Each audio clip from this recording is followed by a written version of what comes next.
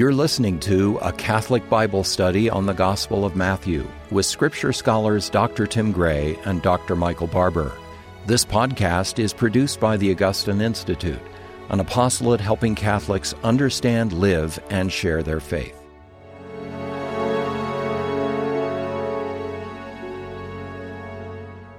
Welcome to Form Live. I'm Tim Gray, president of the Augustine Institute, and joining me today is Dr. Michael Barber, and we're going to be doing our Bible study, continuing our Bible study on the Gospel of Matthew. We're so happy you could join us. Please feel free to grab a Bible and join us. We're using the Augustine Bible, which is the English Standard Version, Catholic Edition, which is a beautiful translation, a recent translation that's very close to Hebrew and Greek. That's why we like using it for study purposes.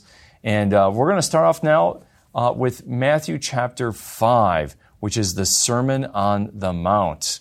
And we've been going through Matthew's Gospel, and now we're in chapter 5. And chapter 5 is a special chapter because it begins a new section of Matthew's Gospel. Chapters 5, 6, and 7 of Matthew's Gospel is the Sermon on the Mount, which, as you could say, is the Magna Carta of Christian doctrine. I mean, this is really a key speech of our Lord Jesus Christ that really displays for us His key teaching for us to be disciples.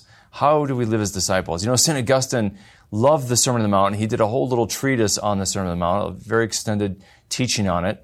And he said that if we lost all of the New Testament but had the Sermon on the Mount, it would be enough for us to know how to be disciples of Jesus Christ.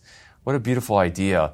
And that's the beauty of this speech. And whether from saints like St. Augustine to recent people like Dietrich Bonhoeffer, who wrote his famous book, The Cost of Discipleship, which was just on the Sermon on the Mount. It was a class he taught just on the Sermon on the Mount. There's so much. And I know, Michael, you're going to feel the same way I do. When it comes to the Sermon on the Mount, we could teach a whole class on the Sermon on the Mount. I mean, it is so rich. And I think this is going to take us at least a couple of episodes probably to walk through the Sermon on the Mount. I would say so. In fact, the Catechism of the Catholic Church says that the heart of the Scriptures is the Gospels, because in the Gospels we find Jesus' teaching. But at the heart of Jesus' teaching in the Gospels is the Sermon on the Mount. So here we have the center of the heart of Jesus' teaching.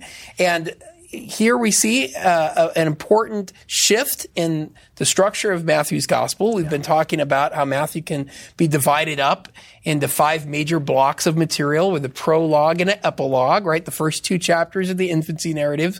And then at the end, you have the passion, death, and resurrection of Jesus. In between, you have 5 major sections of narrative and discourse. Narrative, Jesus doing things, and then discourse, Jesus giving an extended teaching. And this seems to be deliberate. And what we've already seen is that in Matthew 3 and 4, Jesus is showing us how to be the Son of God. Remember what Satan says to Jesus: if you are the Son of God, then do X, Y, or Z.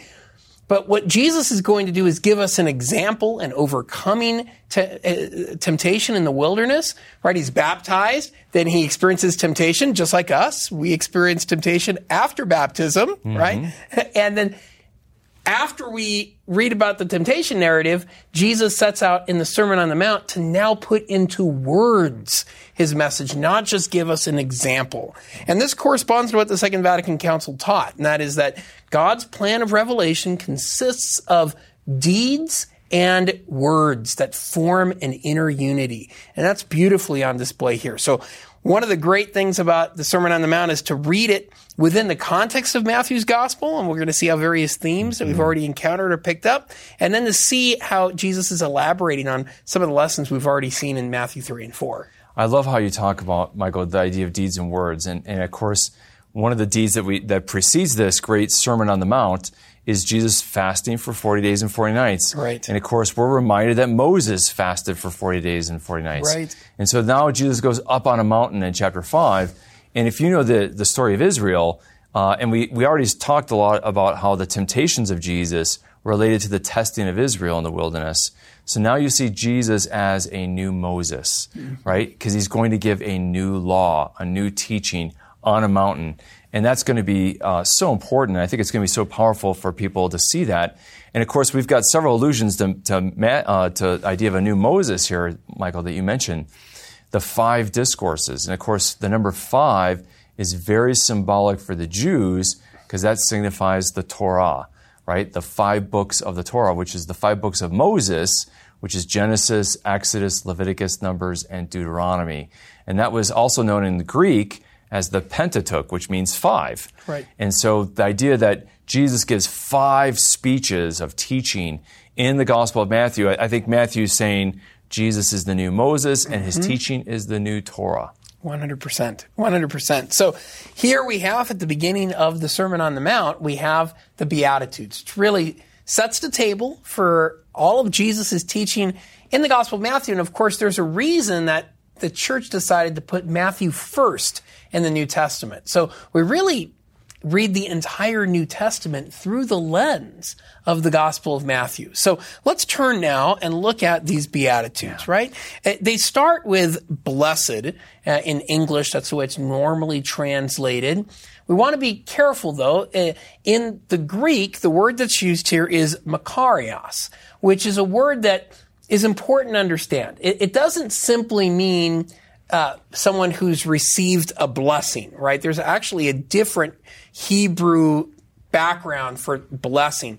The word that's used here is the term that's used especially for a person who is in a state of blessedness.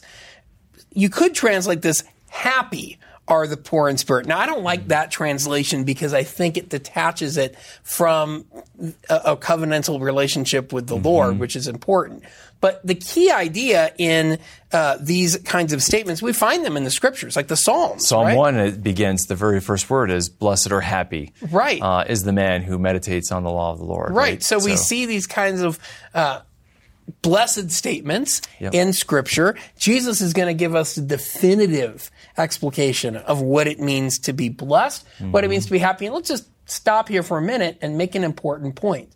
We only find happiness in holiness. We only find wholeness in blessing, right? If we really want to be truly fulfilled, we're not going to find those in the things of this world. We're going to find true happiness in following the law, following the teachings of Jesus. Well, I like how you say that, Michael, because I think it goes back to the idea that in the Latin word for beatitude, which means happiness, beatitude is the idea of the state of happiness and joy. And so the idea that we call these the Beatitudes means that they are these ways in which we find ultimate happiness. And that's what Jesus wants us to have. And the whole moral life is not simply about, and this is the beautiful thing about how Jesus sets this up, and then how the tradition from Augustine to St. Thomas Aquinas refer back to this, and that is the moral life, doing what's right and avoiding what's wrong, is exactly what leads us to happiness and fulfillment. And so it's not just simply about going to heaven or hell in the afterlife, it's about our happiness in this life. And God wants us to be happy in this life. And that's why the law He gives is not a limitation, it's a roadmap to happiness. It's a roadmap to fulfillment. And Jesus is giving us these Beatitudes. He's saying, here's the roadmap to finding joy and life and happiness in this life. Right. And in fact, that term beatitude is used for enjoying heaven, right? For entering into our heavenly fulfillment, right? And so what the Beatitudes are teaching us is how to enter into that life of beatitude even in the here and now. Salvation, as I like to say, is not just a future reality. It's not just fire insurance. It's not just getting out of hell. It's something that we can enter into in this life. So Jesus is going to show us what it means to be truly fulfilled, to be truly happy, to be truly blessed, the blessed life in these sayings. And yet, they seem a little counterintuitive at first, right?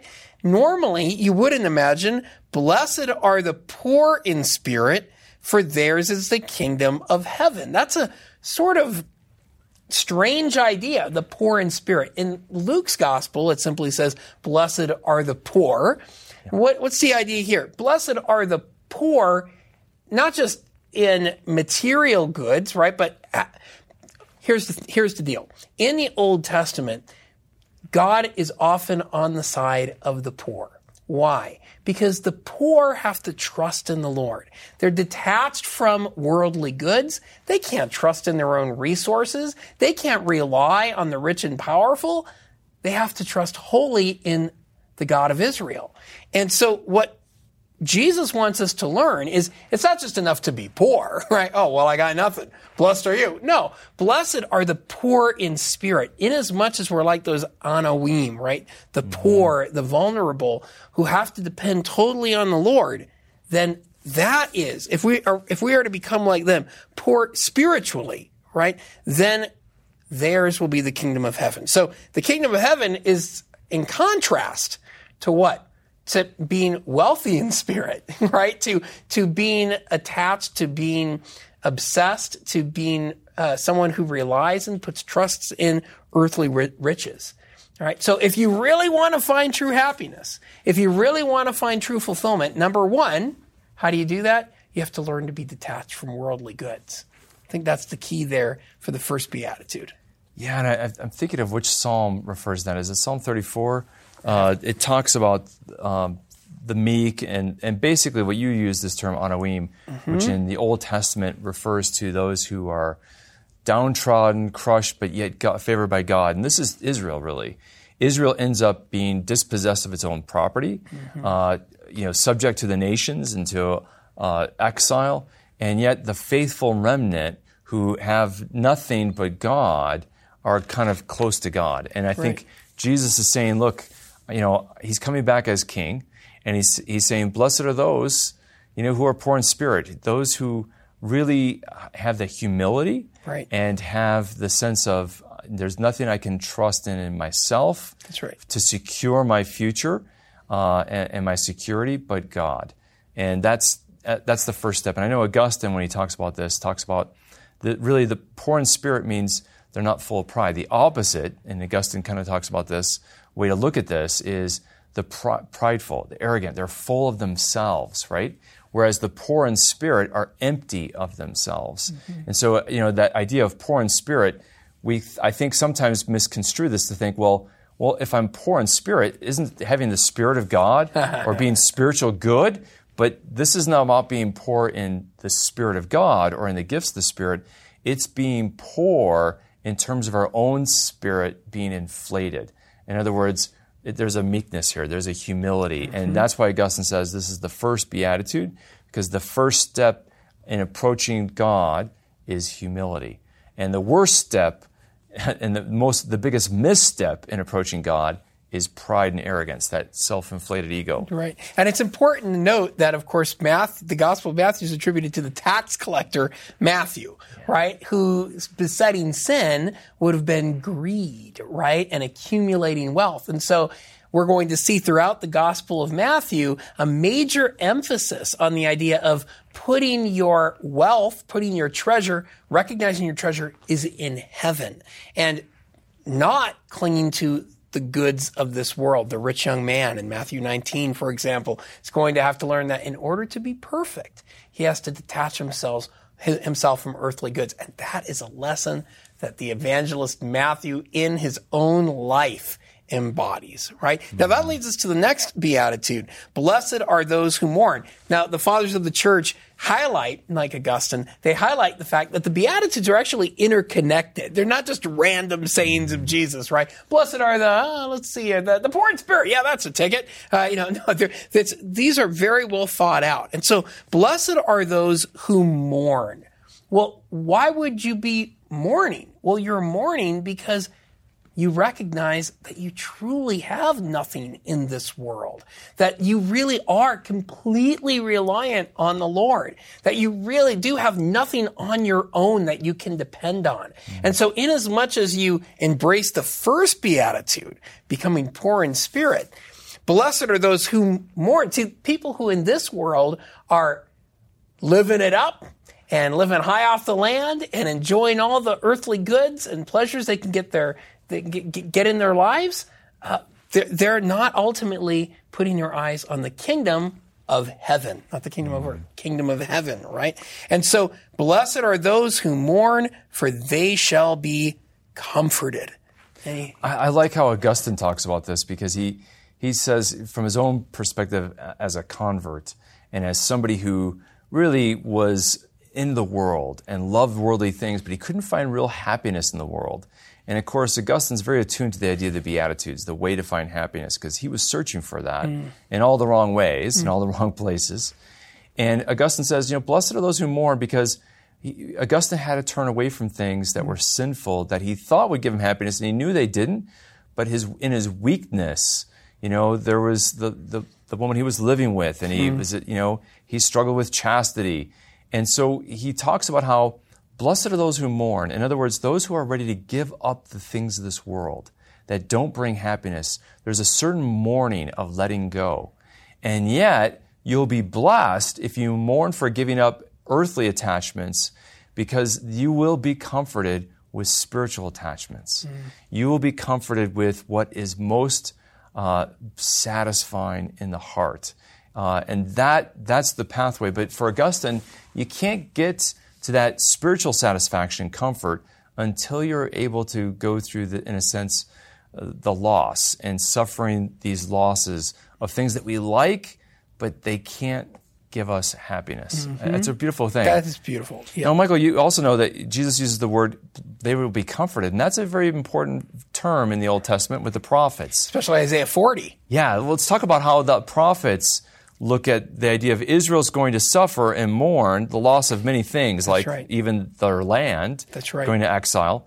But yet God promises comfort for them. And Jesus is kind of evoking this for the individual. No question about it. In fact, if you go back a couple of chapters, Matthew chapter 3, John the Baptist is introduced by proclaiming, the voice of one cried out in the wilderness, prepare the way of the Lord. Where does that come from? Guess what? It comes from Isaiah 40, where the prophet is looking to the day when God will restore his people, when he will gather them in once again, when he will bring salvation to them after having experienced the trauma of the exile, by which it says, in a certain sense, they pay for their sins. The exile is the result of their sinfulness. But God will one day bring what? Isaiah 40, comfort my people. And so this new Exodus theme that you see in Isaiah 40, very important, prepare the way in the wilderness, is tied up inextricably with this idea of comfort. And so Jesus is going to highlight the fact, blessed are those who mourn. Israel has mourned. Why? Go back to the very beginning of the gospel. What have we seen? Israel's story began with Abraham, then it went to David, and then it ended up in exile. And of course, Matthew says, from the deportation to Babylon to the Christ, right? And so what he wants us to see was 14 generations. He says, from the deportation to Christ is 14 generations, but the deportation, that period of exile, hasn't been completed. Israel's still in exile. They're still suffering on account of their sins. And Jesus is going to be the one to announce that deliverance. Now, one thing we should point out is that, of course, while the Beatitudes are exemplified for us in many ways by people like Augustine, no one personifies the Beatitudes for us better than Jesus. So blessed are the poor in spirit. Jesus is going to say in Matthew 8, later on, he'll say that the Son of Man has nowhere to lay his head, right? And then we go on, blessed are those who mourn. Jesus is going to be linked in Matthew to the suffering servant of Isaiah, who's a man of sorrows. The next one, blessed are the meek. Of course, Jesus is going to allude to his meekness as well. Meek and humble of heart in Matthew 11. And then later in the triumphal entry, when he comes into the city, he'll come in the same, praus is the same word that's used here. He enters in as one who's meek and humble. So Jesus is ultimate. What is he doing in the Beatitudes? It's not just, blessed are you when you're this, but ultimately, Jesus is showing us what it means to become like him.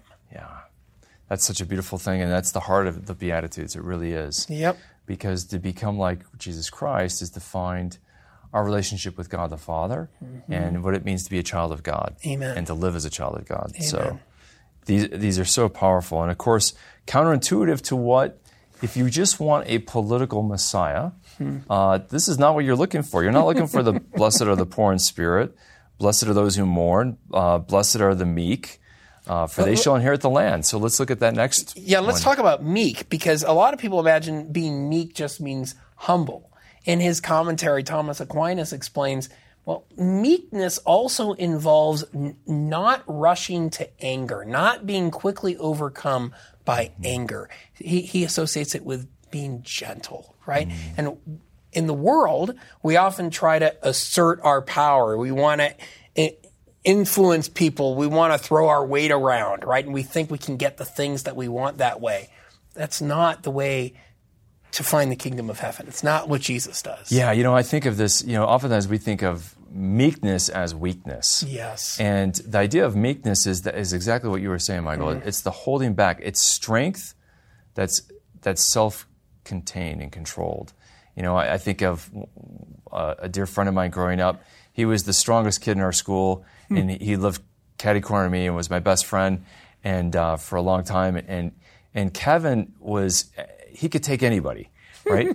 But Kevin was so meek. I mean, he didn't get angry easy. He did, you knew he was strong, but he was restrained with his strength. And that's what our Lord's going to have. Our Lord was strong himself as a carpenter, his muscles, and yet he doesn't resist the soldiers. Yes. And he has that incredible strength of self-restraint, which is really, if you're weak, it's harder to be meek. Because you don't have, you're not holding much back, right? There's a certain strength you have to be meek. And so this follows, right? So blessed are those who mourn. You realize that you have nothing. So you become meek because you're not trying to rely on worldly strength, on human strength alone. You're trusting in the Lord, which leads us to the next beatitude. Blessed are those who hunger and thirst for righteousness. Because if you're trusting not in your own strength, but in God's strength, then you long for more of it, right? And so I think that's the key idea here. And of course, we see already in the previous story in Matthew 4 that Jesus doesn't just hunger for earthly food. He's willing to fast and willing to renounce Satan because he hungers for something more than simply physical food, but every word that comes from the mouth of God. That's such a beautiful, that great line from Deuteronomy 8:3. That man does not live by bread alone, but by every word that proceeds from the mouth of God. And to hunger and thirst for this righteousness, it means that what you find in David in the Psalms is that one's heart longs for God's ways, right? For what is righteous, and so it's not simply that I'm not going to do bad.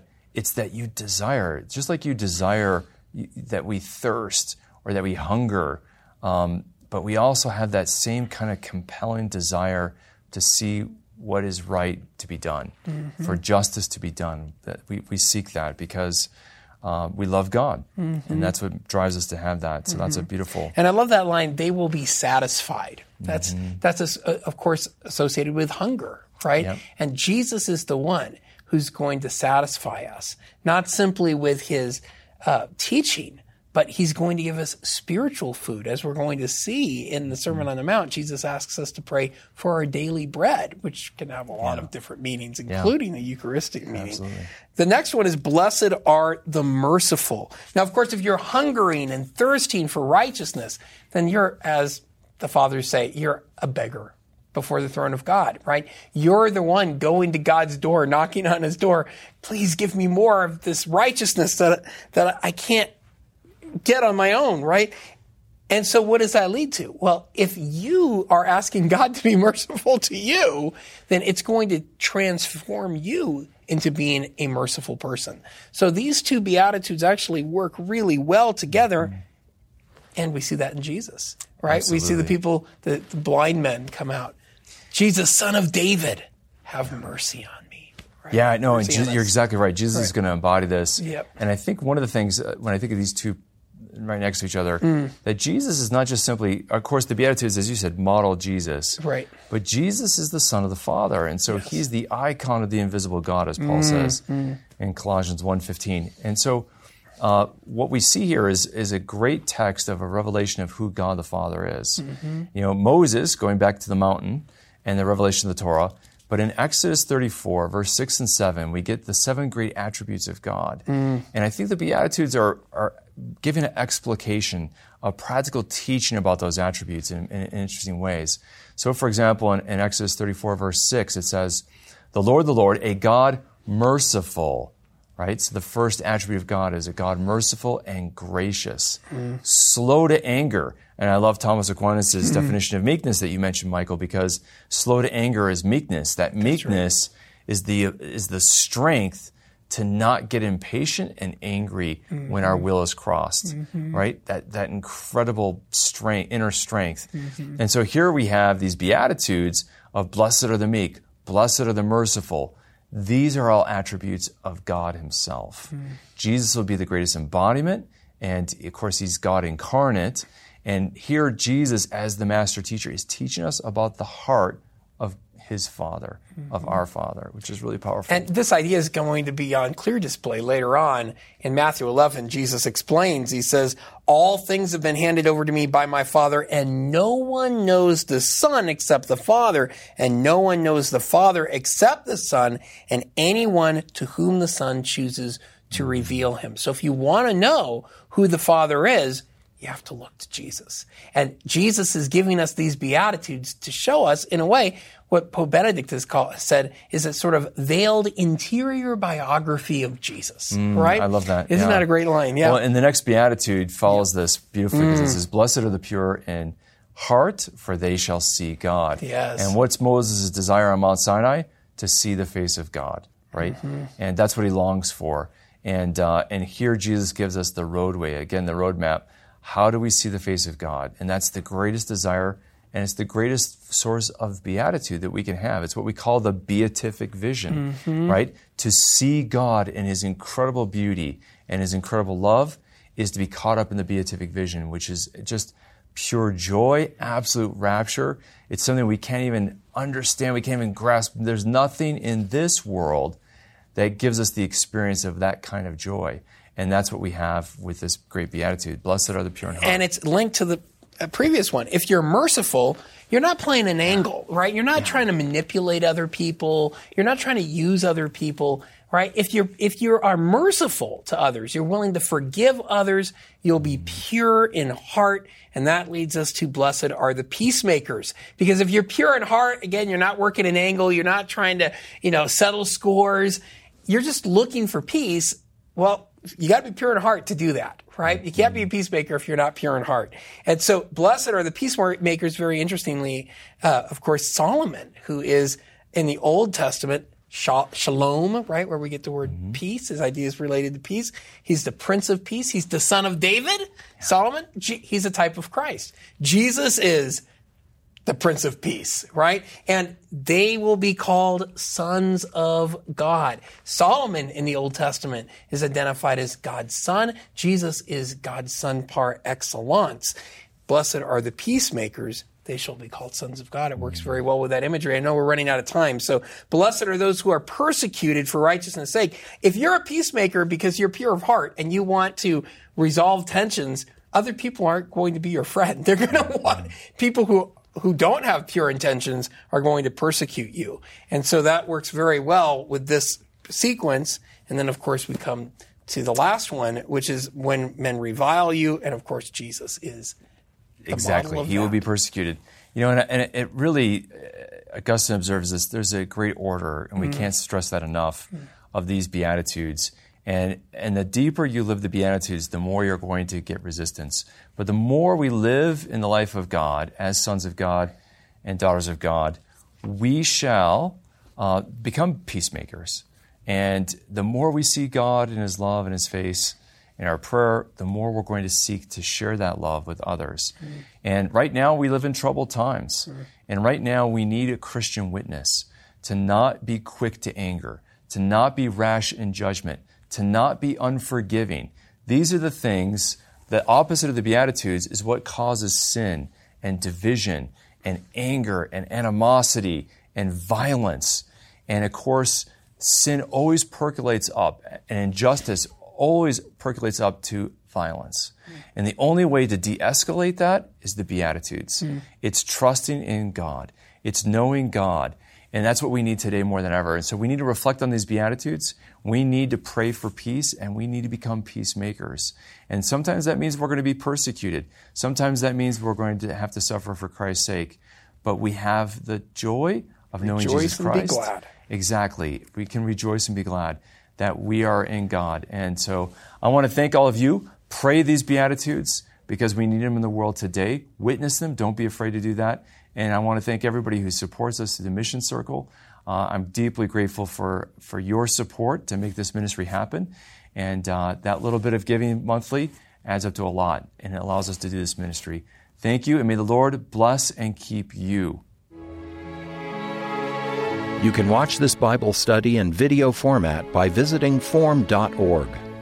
Formed is an online Catholic streaming service created by the Augustine Institute and Ignatius Press, with award-winning studies and parish programs, inspiring audio content, movies, ebooks, and family-friendly kids programming.